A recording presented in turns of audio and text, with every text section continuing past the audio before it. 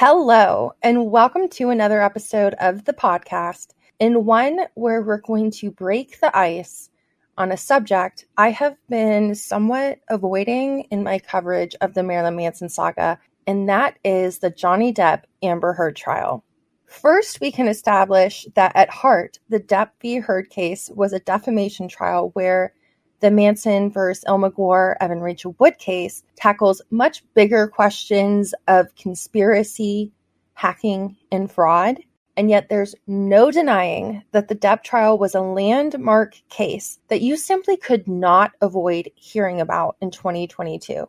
And so today, I promise, we're not going to be relitigating the trial and rehashing all the individual details.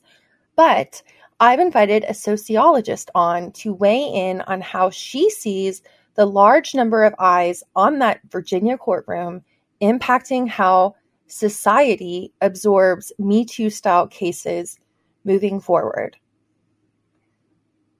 So sit back, relax, and join us in conversation on how the most watched trial of 2022 may have created a cultural shift in how abuse-related cases are absorbed by the public. Hello. Well, thank you so much for joining me because we've chatted on Twitter and that kind of thing, and I really thought it'd be fun to talk with you about the Depp trial because you go by Cupid's Gun on Twitter, but your background is in sociology, correct? Yes. Isn't that really interesting? Yes, in sociology. Yes. That's what my major was in. That's what I am. Most of my experience is in. Today, I wanted to talk a little bit about a subject that I have really resisted covering, which is the Johnny Depp trial and its connection to Marilyn Manson, because I personally view these cases as entirely different. I also think we run into trouble if we generalize too much and say that all these Me Too cases are the same. I think every case should be looked at independently. But yes, in terms of Johnny Depp and Marilyn Manson, we can't deny that the two of them are close friends, and they've been close friends since the 90s. So that's an interesting similarity. Yes. And kind of wild that these two best friends, and Johnny Depp even chose Marilyn Manson to be godfather for his beautiful daughter, Lily Rose. Like the fact that they both have kind of ended up in positions where they have it's really mind-blowing, isn't it? Yeah. I mean, and the fact that it's happened to both of them so publicly on such a grand scale is really striking. It's very striking. I mean, you think about it, those men right there are potentially two of the most iconic men of, let's say, Gen X, right? Because we have Manson on the music side, kind of more at the time anyway, and then Johnny Depp on the movies side. Personally, I've been the biggest fan of both of them for the longest time, and I thought it was the cutest thing when I found out they were best friends down the road, and to see that both of these men who are so iconic for an entire generation and maybe more have ended up almost in the same kind of position. Mm-hmm. It's just mind-blowing to think about. It really is. And it's really devastating in the sense that so little was needed to totally take down their careers. Mm-hmm. Yeah. And that, I mean, particularly with Manson, I mean, the fact that Evan Rachel Wood could publish 3 or 4 sentences on her Instagram and overnight he loses his decades-long career, that's crazy. Like, that should terrify anybody, that I could say on my Instagram, hey, Cupid did X, and then you're canceled. No investigation, no due process. Like, that's just wild. Okay, so we've outlined that these two cases, of course, are very, very different, but I did want to talk a little bit about some of the similarities, because even though I think, obviously, Johnny Depp's case was a defamation trial, Marilyn Manson's case, although the media likes to present it that way, it's not. It's related to conspiracy, fraud, hacking, mostly all of these different things. But at heart, I do see some similarities between Amber and Evan that I think would be interesting to talk about. I think that they both have this kind of questionable political activism angle to them. They definitely utilize the media and the Me Too movement to kind of leverage their own PR opportunities. They shared that same shady Samantha Spector attorney who advised Amber, like, call the LAPD because it will help you in your divorce proceeding. And then that same lady is the one very likely leaking court documents of Evans to the Daily Mail. Like, she seems suspicious. And then they both kind of have made act like being a victim their career. Wouldn't you say? Like, they're professional victims. I mean, those are some different similarities that I see. The activism, the kind of exploitation of the Me Too movement to kind of advance their own personal status within Hollywood. One thing I will say about Amber Heard, because a lot of people that follow the Amber Heard stuff, like, they think that Evan and Amber are so similar. I actually feel like at least Amber Heard kind of was a little bit contained. Like, Evan Rachel Wood really took her story to anybody that would listen to her. You know, she even did, I don't even like calling it a documentary, that two-part special. So she did that. She did The Cut, Harper's Bazaar, Good Morning America, The View. So many media appearances. It was very well organized. I mean, there was definitely somebody behind that. There was a mastermind there, whether it was her or someone helping her. But all of that organization was very intentional, and it was there to pack the biggest punch possible from the get-go. And that's kind of what my point was, is that this motivation was present from day one here with both of them. That sort of political motivation.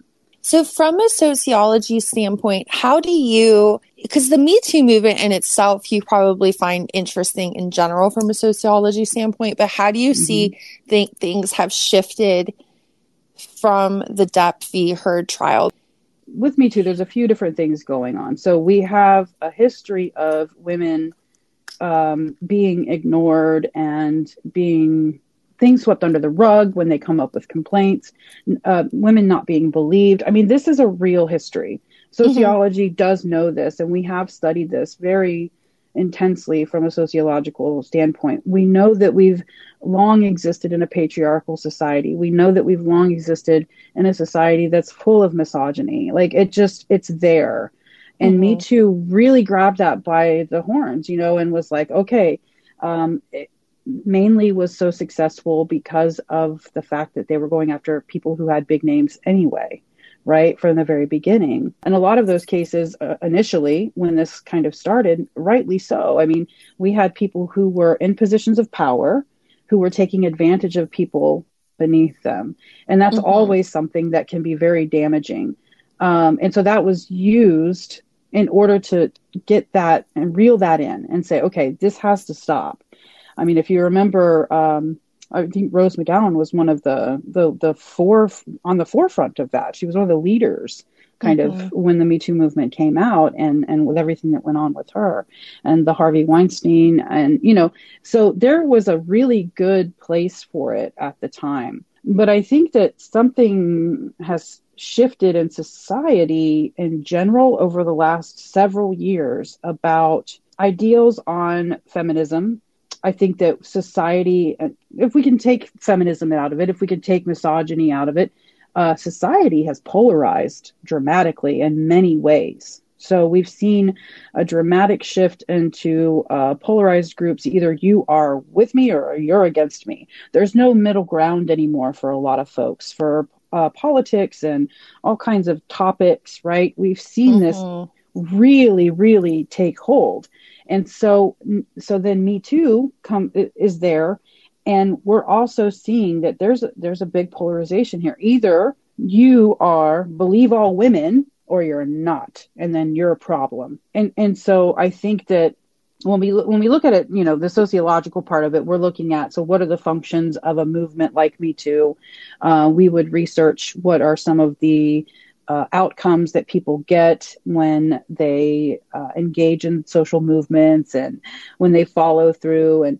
And what we're seeing with Me Too is that we definitely have people that have become victim of the movement itself, which is an interesting way to put it. But if you look at somebody like Johnny Depp, that movement was used specifically for, as a means to an end for Amber Heard to get what she wanted out of it. Right. I don't believe she is continuing to be a vocal, outspoken Me Too activist after all of this. I mean, have you heard her come out and say anything since the trial about the movement? I don't know. Mm-hmm. I haven't. No, I don't think so. I mean, I believe there are rumors that she's writing a book, so potentially she will. And I want to be clear. I think she has a right to write a book. Right. She has, she shouldn't be able to lose her freedom of speech, but, exactly. You shouldn't be defaming people with malice. Right. There is a line that you can cross, mm-hmm. But yeah. So, I mean, it's possible that she will. Yeah. But we haven't really seen it, No, no. She used something that really had a lot of power and a lot of punch behind it. And now because of that, I think we've really seen it kind of fall apart even. Mm-hmm. It's still there, of course. The social movement itself is still there, but social movements, like do you remember the Occupy movement?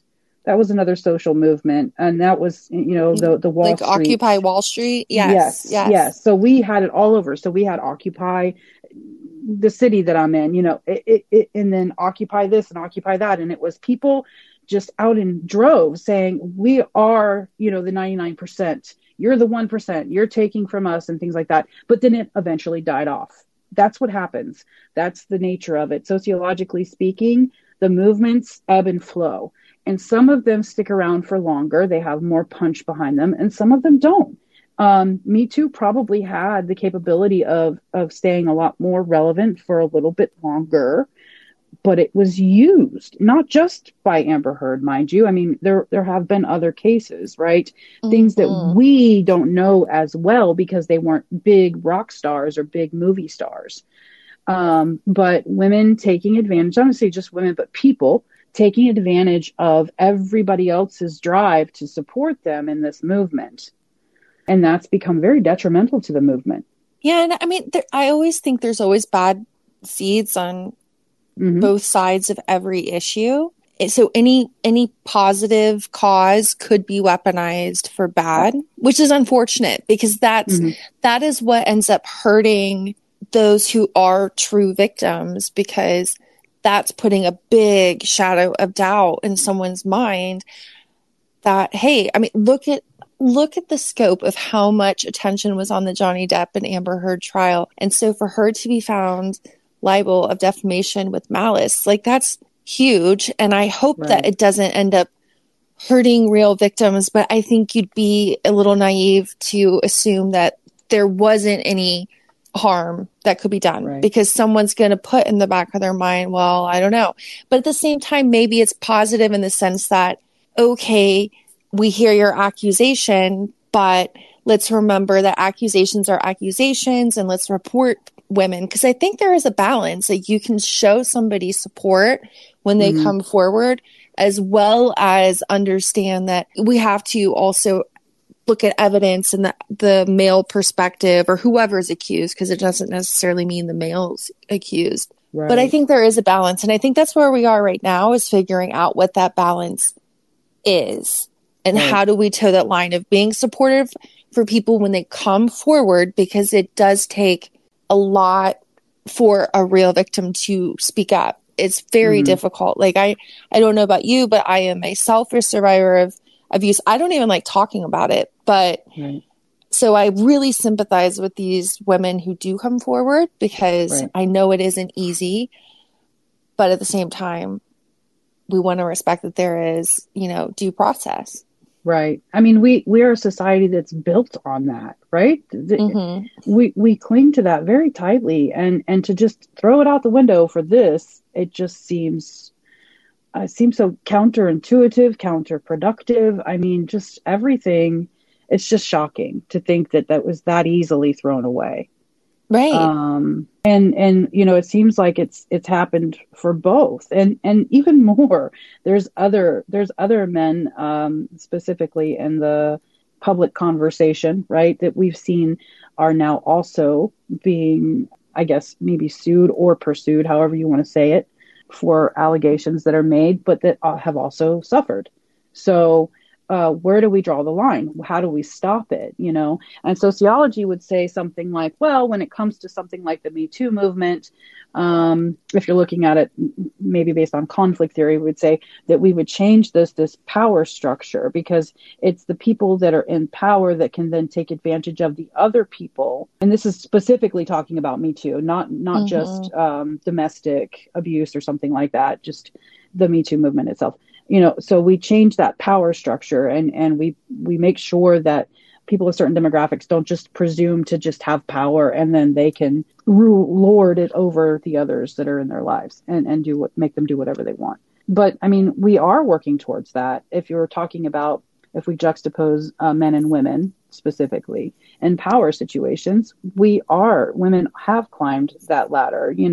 We have seen a lot of progress for women in society. We've seen a lot of progress towards equality. We've seen a lot of progress towards the feminist ideologies that were set forth so long ago, when feminism was a little bit different than it is now.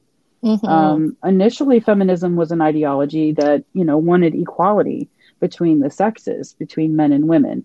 And there was just a segment of it that was extreme feminists that kind of wanted, men to be tamped down. They wanted women to be above men, to take those positions of power that men used to have and hold men down and everything. So almost very, vengeful, right? I was going to say, it seems like revenge. Right. And that was revenge of the sexes. Right. That was a small section of feminists. And I have to say, I feel like we've seen that grow. And that's because of the polarization that I was talking about earlier, because of our likelihood to polarize as a society.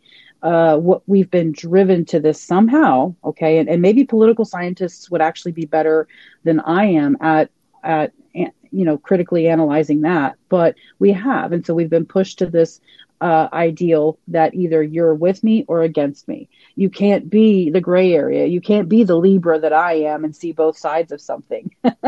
You have to be either for it or against it, I think that's also a very American thing, because, I mean, first of all, if you look at other countries, America, we love to clutch our pearls about so many different things that other countries don't. But in covering the Marilyn Manson situation, I've connected with people that are in Europe and different parts of the world who, for one, they don't know who Evan Rachel Wood is, because she's not really that well known in other areas of the world. So people are like, who is she? What?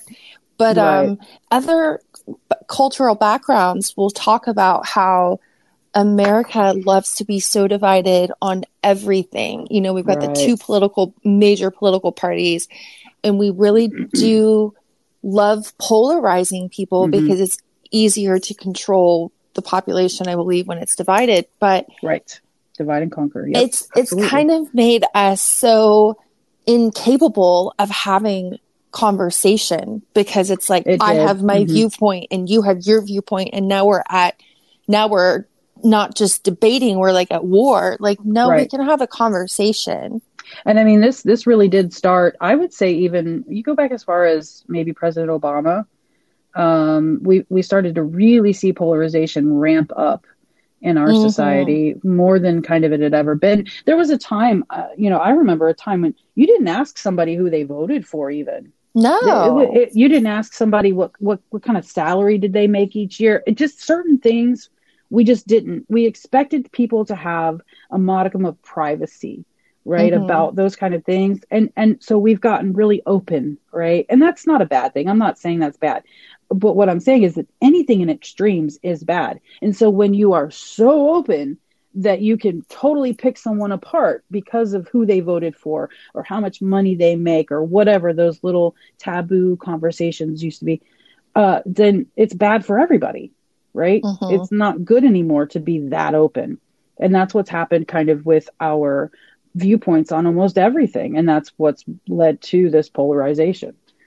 Yeah. I mean, obviously the media plays a role as well, because our media is so polarized. And I know why people would be upset with like the Fox News for many, many years, but the media on the left pulls a lot of the same tactics, particularly today. So you've really got people in two different camps. And if you only follow the MSNBCs of the world, that's the slant that your news is always going to have, and vice versa on the right.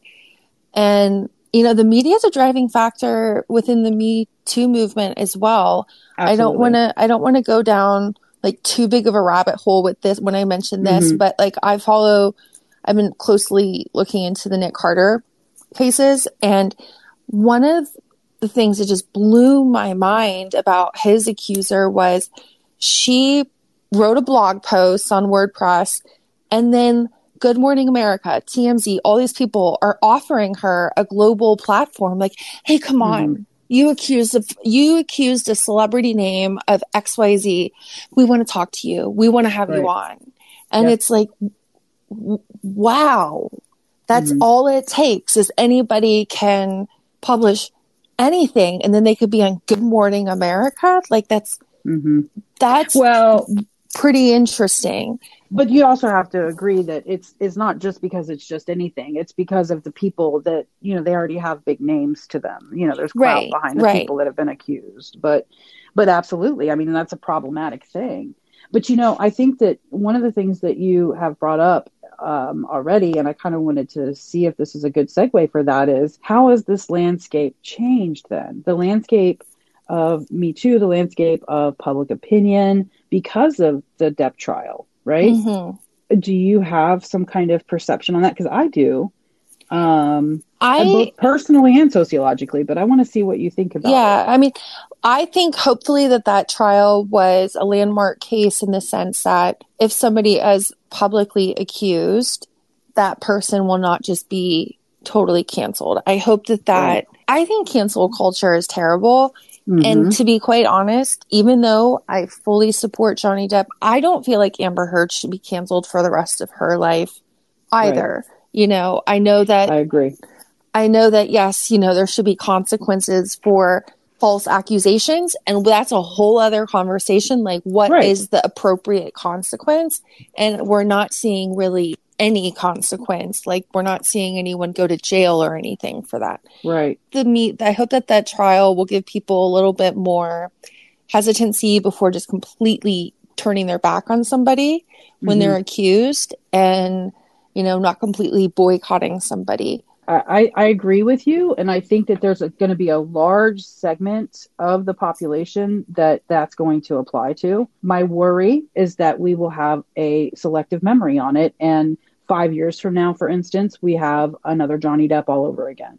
That's my concern, because of the fact that she did make accusations against somebody who was so wildly popular. I mean, let's face it. He was in so many movies. He's so talented, right, for what he does. He just creates the characters. Right. So just that unique ability that he has, not just for acting, but just character creation, it made him big for a good portion of people. So those are the people that were affected by it. And those are the people that are going to hold on to that memory a little bit longer. But there are probably, it's very possible that this is not going to be a sea change that we want it to be in the long run anyway. I don't know what to do about that, other than if we continue to pull out the stops for the next case and then the next case. So if the people who were really, really moved by the Depp trial and who really were like, wow, this is crazy that this can happen. How can somebody just get canceled? Somebody with all this talent, somebody that we love, can get canceled for this, supposed accusation that we have no proof, and that just boom, they're good.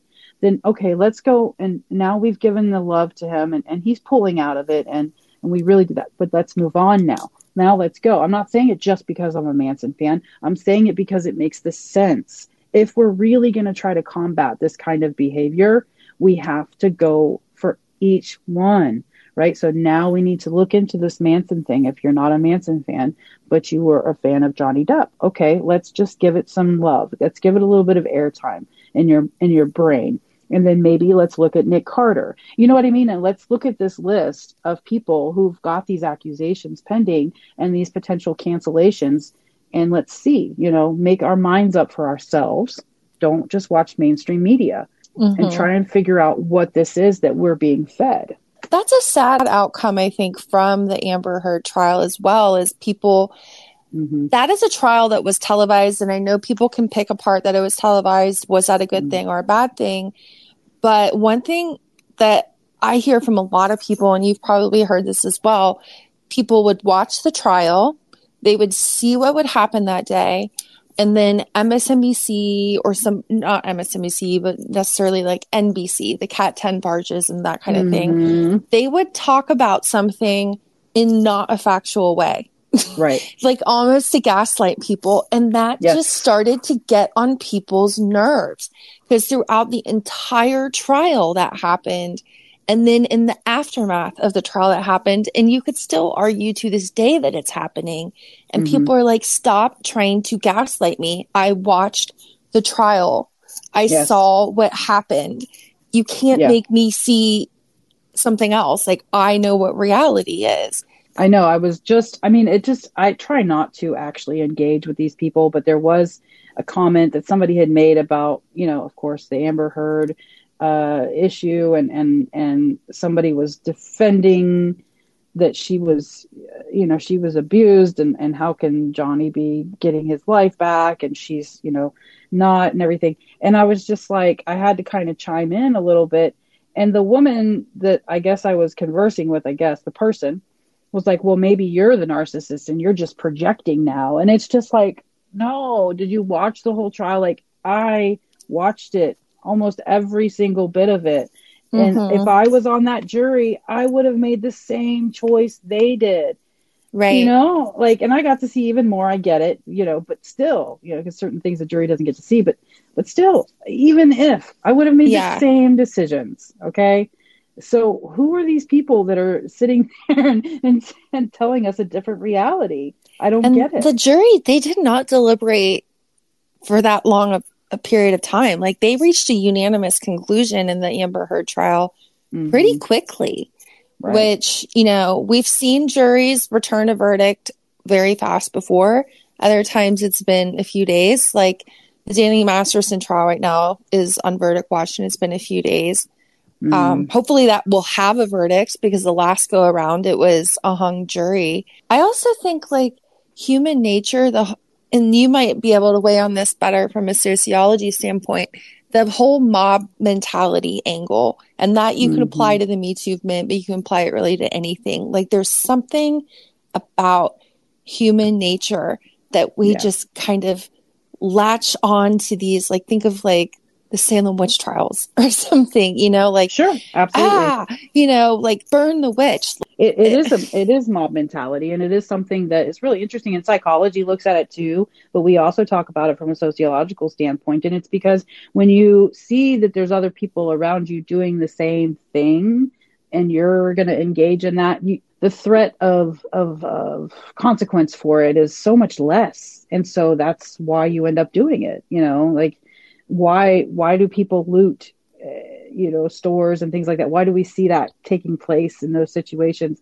Well, it's because everybody else is doing it, Yeah. I know that sounds that not to minimize it, right? But that's really what it is. And I just feel like that happens sometimes with some of these cases. Yeah. And social media plays into it so much. Like, I know that Amber Heard, or the Johnny Depp supporters, probably would maybe disagree with this, but during the Johnny Depp Amber Heard trial, if you remember, like, the types of TikToks and that kind of thing that were being made against Amber, I think it started to cross a line, and I think the mob mentality contributed to it, though, because I think people started to make grievances, like accepting more and more kind of hateful content, because it was part of the frenzy. Right. But I think also that was kind of I think people were also enraged that the media was not fairly or accurately reporting on the case. So I think that kind of fed into maybe the intensity behind some of the content, that people were just like fed up, like, no, like, it's very interesting. That trial, I think you could do an entire study on just the way that the people, the society observed and reacted to that trial. I think you're right. I don't know if it necessarily will have a long-term impact. I think it's too early to say. Right. It is too early to tell, I think. You're right. But and I could be wrong, and I hope I am. I really do. But, you know, at the end of the day, we're not going to really realize that for quite some time. As long as we keep talking about it, right? Let's keep the conversation going. It's if we just let the conversation completely drop and fall out, then yeah, of course. That's just going to disappear from, you know, modern recent memory, right? And there's a lot of people that continue on social media to talk about it, and hopefully that will make a difference. I don't know. Do you think that there's been in any way, shape, or form improvement in the way that the media covers cases like this? Because I don't see any measurable improvement. I have to admit I don't either, and it's really disheartening, because you would think that maybe somebody would grow a pair to sort of stand up to, because you have to think that the people, what are they called, the people that write the articles, right?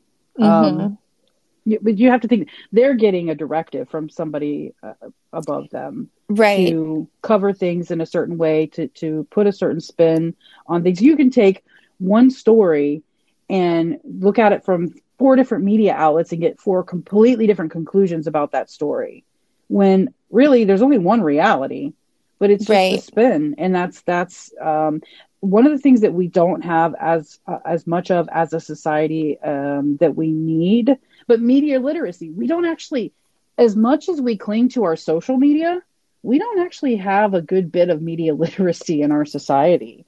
I mean, it's enabling people to understand the public discourse, contribute to it, make some, knowledgeable decisions about what you're seeing. And, there's a lot really that's dependent upon, being able to research yourself, right? To evaluate, to use your critical thinking skills, to engage in conversation, initiate it, right? All those things. There's even there's the 7 skills of media literacy, right?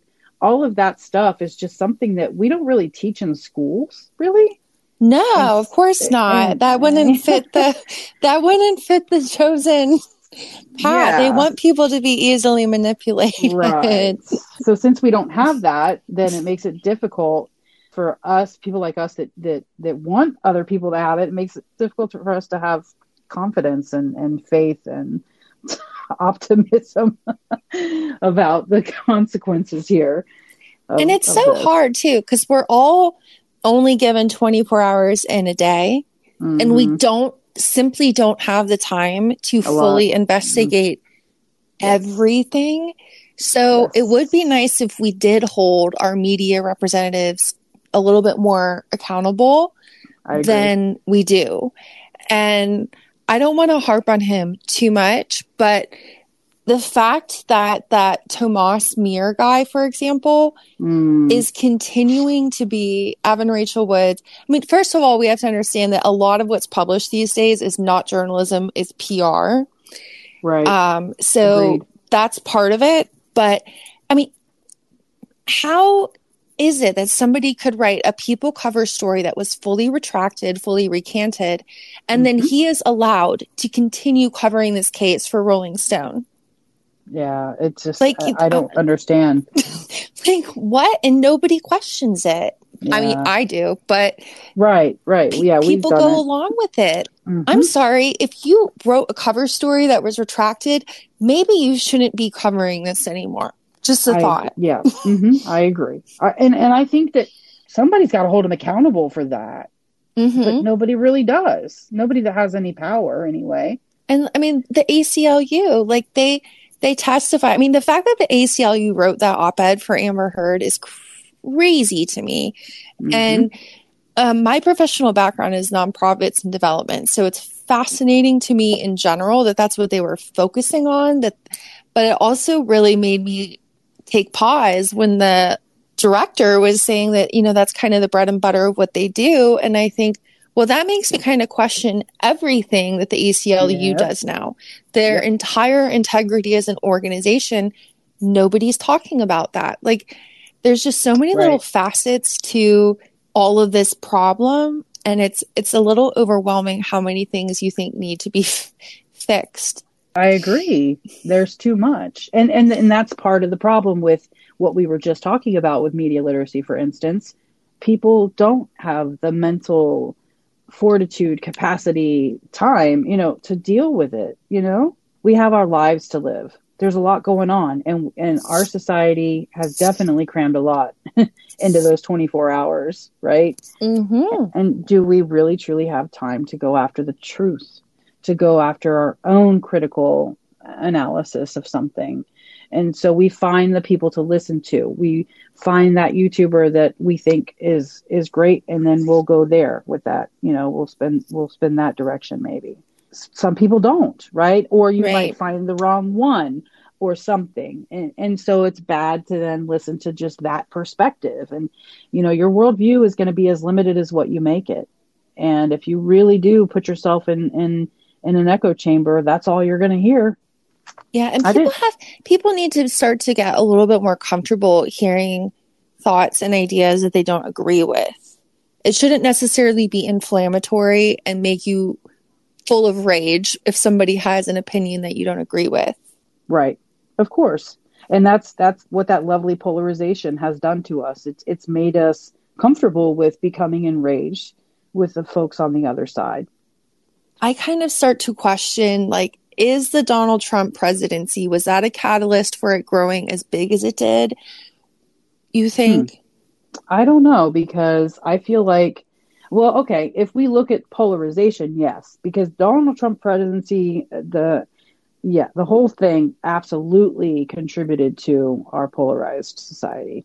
100%. Either you liked them or you hated them. Either you wanted them or you didn't.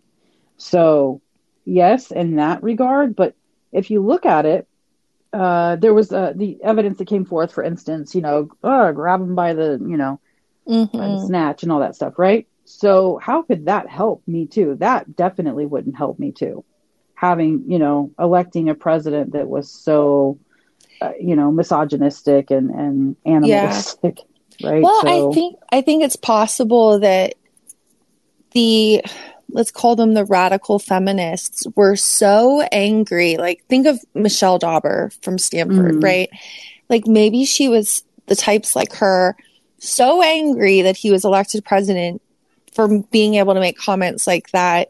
It just kind of maybe fed into the desire to really, really lean into this Me Too movement, because Donald Trump was given a hall pass and excused from accountability in a lot of women feminists' point of view. But at the same time, I don't know, due process, that kind of thing. It's just feel like there's so many variables at play, and maybe it just was kind of a perfect storm, the way that the Me Too movement blew up. Mm-hmm. I agree. I think that when you put it that way, I do think that that's absolutely something that happened. Where does it go from here? I get frustrated because I don't understand why people thought it was a good idea to have Hollywood actresses serve as experts in abuse. Right. I can't think of any other field that we would say, oh, a Hollywood actress can stand up there and she can talk about climate change or whatever. Like, no, you would think, hello, she doesn't have the credentials to do that. But why did we decide it's okay for the Amber Heards and the Evan Rachel Woods of the world, who don't have any college degree to their name or license or certifications on the subject, to represent female abuse survivors? Right. Like, I mean, it's a real testament to our love of celebrity. You know what I mean? That's we're so I don't know, fame hungry in society. So many people, like, I mean, think about it. YouTube's blown up, and it's blown up with all these people that want their 5 minutes, 15 minutes, 5 years of fame, right? Right. And anybody that gets anywhere near fame in any way just goes crazy for it. And I think that is the only reason why. Because let's face it, if you have a medical problem, right, your doctor is a perceived authority figure in that situation. He cannot force you to do anything, but damn, you listen to what he says, don't you? Because he's an expert in that field, right? Mm-hmm. And but not just that, but because that man in the white lab coat there, he's got a little bit of authority in your mind, right? Yeah. And there's been plenty of experiments on this to talk about conformity to authority. And for some reason, we have also given a great amount of authority to our celebrities. You know, Amber Heard and Evan Rachel Wood are not huge female celebrities. We're not talking like, you know, I don't know. Give me an example. You're not like Jennifer Lopez. Right. Or what's the Brad Pitt, Angelina Jolie or something like that. Right. They weren't like that. Right. But they were enough. It was enough for them to have that level of authority to be able to come on and say that stuff. I mean, I don't know if you watched Evan Rachel Wood's 2-part documentary, but we're talking about a 2-part documentary dedicated to discussing abuse allegations. There was not a single expert or licensed professional that even talked in that documentary. Nobody. Nobody cited either. That's just kind of what it is. You're fed information that's extremely biased by unlicensed people, and you're just like, oh my God, like people buy into it. Mm-hmm. Yeah. The interesting thing about that documentary is because the producers of that documentary produced all of the other similar vein type documentaries that are out there. The one on Michael Jackson, mm-hmm. the one on The Vow, the Woody Allen one, all of them. And I'm not trying to say that all of these people don't have good interest or good intentions. Like they probably do. But after a while, in terms of objectivity, you question if your bread and butter, if your focus is solely creating documentaries about abuse, do you lose the ability to be objective if that's what you're always looking for? If we were talking about ethics, for instance, ethics and research, I mean, that's a big problem. That's, you know, you're going after exactly what you want. You know what I mean? You're not being objective, and it's a problem. It's a limitation when it comes to it. When it comes down to it, it's a limitation that has to be listed. If you're going to do a documentary, you want to present it as unbiased. You let it speak for itself. But when you're doing the same kind over and over and over, then it gives people the impression, at least it's given us this impression, both you and I, that you're going after a certain outcome here. You're not just doing a documentary to lay out, I don't know, what took place, okay? But you're actually pushing for a certain outcome, for pushing for people to think in a certain way. And to me, that's not actually good. It's biased. It's not. It's problematic. From a research perspective, we wouldn't do that. Right. No, because you're supposed to test your hypothesis. Mm-hmm. Right. It's just this is the outcome that we want. This is how we feel. And then we want people to just nod and be yes men. Like, very good. That's the bias. We'll put Tomas Mir on. He'll write that up. Like, oh gosh, I don't know. Were there regular people that covered Amber Heard stuff? Like, I guess Cat 10 Bars is one. Like the go-to journalist that. Oh, sure. Yeah. That she would probably send her PR packets to. Yeah. There had to be, right? That trial was crazy. Heading into it, did you know much about that case? Because I did not. Not really. Yeah, not as much as I ended up really learning about it for sure. I didn't even know about some of those audio tapes going into it. I Right. didn't I didn't know his finger was cut off. Like there was a lot I didn't know. Finding out all of that and right alongside the jury, I mean, Hmm. it really had an impression on me. It was really damning for my view of Amber Heard, who I didn't even know who the hell she was. I gotta I didn't say, I either. didn't. I I didn't didn't know who she either. was. The only reason I know who Evan Rachel Wood is because I have literally been a fan of Marilyn Manson since she was probably running around in diapers or something. I don't know. Like, what does she got?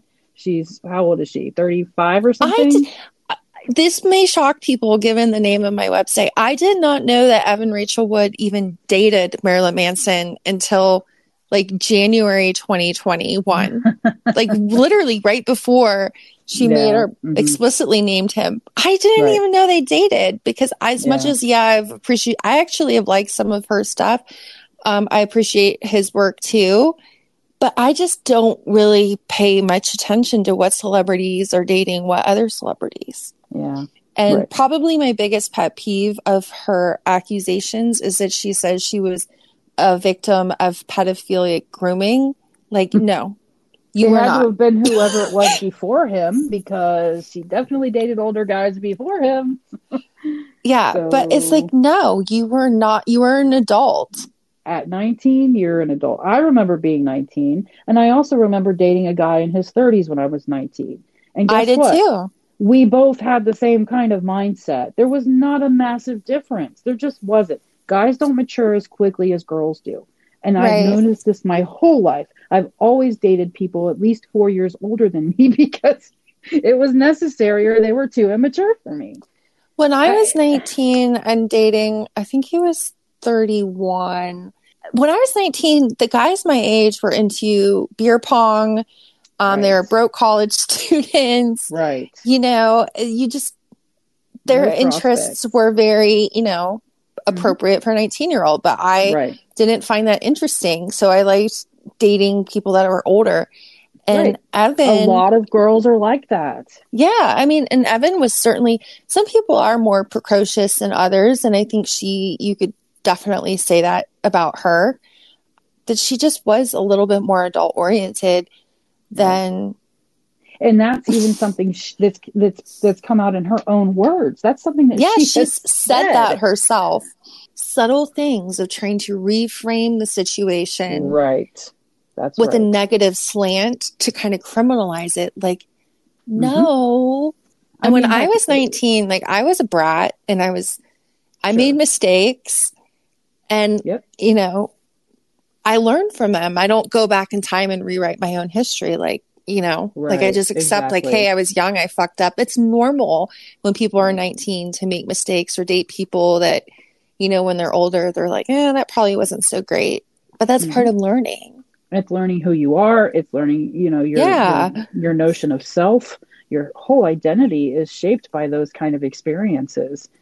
And to look back on them and to like change them is just really crazy.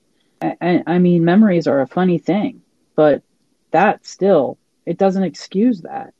No. You can't just change history just because it suits you to do so. Oh, celebrity culture. Yes, we have really, really hung on to our celebrity culture.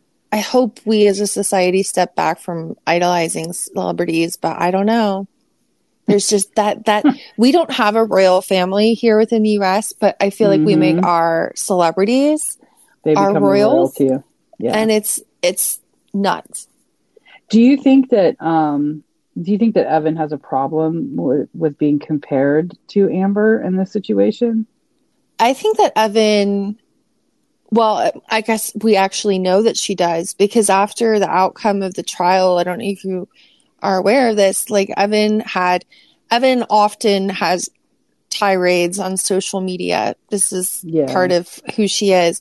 But she had a little bit of a tirade of people because I don't remember what outlet it was, but somebody wrote an article kind of drawing similarities between her and Amber Heard, and she just like threw out a bunch of like angry Instagram posts about it. Mm, I don't know. Because That's a shame. I can understand her point of view. Like, don't compare me to her. Because the same thing that we were saying earlier is that, you know, they are different situations, they are different cases, and you shouldn't generalize. Right. Like, she's her own person, Evan is her own person. I don't think the media should generalize in her defense, but I think she would want to steer clear of that comparison from a PR standpoint. Do you think she would put forth now the narrative that, you know, Amber wasn't truthful, but I am? Do you think she would go that far to say that would be interesting? I don't know. I never thought about that. If she would say, well, she lied, but I'm not. Like, I don't know, because a lot of the people that support Amber, they kind of support Evan as well. So that would be a bit of a risk to call her a liar. But I actually think it would be maybe for the best. I don't know. That's an interesting... It's just something I thought of. That's interesting. I wonder if she would go that far. When I'm thinking about the concepts of feminism and how of female empowerment, right?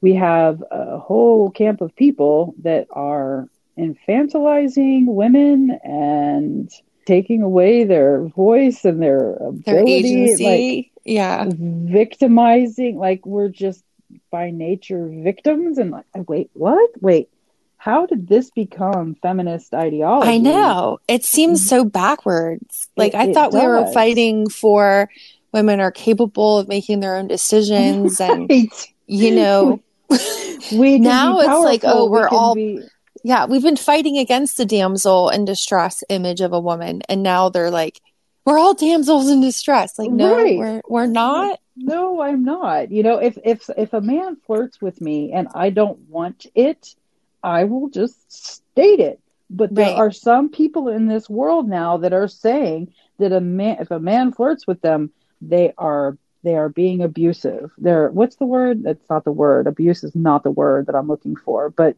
that, you know, that aggression is coming forth, and suddenly they're being assaulted by this person because they've been flirting with them. So how are we supposed to procreate? How are we supposed to hook up? What's dating culture going to be like now? Like, I don't know. I don't get it. I'm confused. We're not allowed to just flirt with somebody. We're not allowed to tell them they look nice and things like that. We're not. Okay. So that's not allowed anymore, because that, you know, now you're being, I don't know, attacked or something. I mean, I guess though, in reality, like, things play out online and in the media a little bit different than they do in the real world, because even though technically that is reality, it's like a very hyper elevated kind of intensified version of reality. Like, I feel like in real life, people are not, if somebody hits on you, like, oh my God, you know, maybe they are. It's assault. They claim assault right away. They're screaming assault because somebody, you know, is flirting with you or says something, or I don't know. It just, I tend to just put a lot of that to the side. If I get unwanted attention, it's just, okay, whatever. And I don't talk back, or I'll ignore people. I have to do this all the time. Mm-hmm. And it sucks. It's annoying, but I'm not going to stand up there and scream assault. Like, what? No. Why do that? Right? I mean, no. And same if you have like a one night stand with somebody you think is gross, you're not going to then be like, well, just because you regret the next day. I have buyer's remorse, so I'm just going to say that I was raped because I was really just. But you know what? You know what though? I have known at least 3 chicks in my life that have done that way before me too. Okay, I have known at least 3 girls where that has happened. I had been at the party, okay, or I had been at the gathering, or I was at the bar with them. They were hooking up. They talked about it after the fact. But then a couple weeks later, this is one of them, she comes forth with this story about it. And I'm like, wait. I was there. You guys were drunk. Yeah, you hooked up with the guy. Now you're saying that he assaulted you, that he raped you? What? No. Yeah. I don't know. I mean, was I in the bed with him? No, I was not. But come on. And I've known this to happen at least a few times. So it's not that it's new. It's just that it's newly getting attention, I guess, with Me Too movement. Yep. All right. In closing thought, if you had to pick one positive outcome of the Johnny Depp Amber Heard trial, what would it be, and how do you think that would impact? I don't think the Amber Heard or Manson trial will be televised, but do you think there could be anything positive that came out of that trial that could help either party moving forward? The only thing that I can think of is just people willing to listen to him about this and to not just take that word that she had put forth already, because people could have just shut down and not shown any interest in it and just taken her word, right? But instead they wanted to watch that trial because most people didn't know a lot of that stuff that we learned as we watched it, right? Right. And that's as it started to come out and surface, that's when we really saw this shift for him. Like, wait, what? He didn't do this stuff. He's not an abuser. And that's the most positive thing that came out of that, was just listening to him, putting him on the stand, listening to him, that sort of magnetic personality that he is, the slow way that he spoke, made people listen. But the truth is what also endeared people to him, knowing that this is a truthful statement about what happened. And, the hope is that also Amber was being truthful on the stand, as you're supposed to be. And I'm hoping that people can take that and use that when it comes to the Manson case, because I have a feeling that when he's on the stand and when they're going through this particular trial, and the truth does actually come out and we don't get to watch it in the same way, people may not listen to that because it is Manson, and they may like, whoa, well, no, there must have been something, he got off somehow or something like that. I just hope that people will continue with that line of thinking that, this is where the truth is told. And if the outcome exonerates him, then good, listen to that, take that from it. Right. Yeah. Because I have a feeling that it will. I hope that people head into these cases more and more without a decision of guilt already made. Right. Because I feel like that's how it has been. That people he's guilty before even hearing his side of this, the situation. Trial by social media is what it's called. And I think that people need to be very wary of trial by social media from now on. Yeah. It started with Casey Anthony. Okay. And I know that for a fact. I was very close to that, physically close to that, right? And so it started with that. I guarantee you that was one of the first big trial by social media cases. And it's just ballooned from there. And so we have to be very careful with that. Well, even NBC is trying to give her like a redemption story. Oh, I know. Oh my God. I watched 2 episodes. I could not finish that 3-episode thing. I could not do it. Yeah. But thank you so much for having me on to talk with you about this. It's been great. It's something that I followed very closely, and it's very close to my heart for many reasons, on both cases. So I really thank you. Yeah, no, much. It's going to be interesting moving forward how things play out. I think society is always, sure you especially feel this way, fascinating to watch. So it's going to be interesting to see how the public absorbs cases like these moving forward. Manson aside, like just in general, how this type of stuff is going to be played out within the public eye. I don't know if I see the media changing their spots, but maybe I'm wrong. Yeah, I don't know. I think they're still going to keep their bias. Yeah. Well, thank you for coming on. Yeah. And feel free to have me anytime. If there's anything cool and interesting to talk about, let's do it. Yeah, I'm sure, because I think we have a long road ahead. Yeah. A long road ahead. Thank you again for tuning into the podcast and keeping an open mind. In between episodes, find much more information and updates at Justice for Marilyn Manson sociologist.com. There you can also find links to join my monthly newsletter, which will provide case updates for you straight in your inbox, as well as, of course, links to social media and a whole lot more.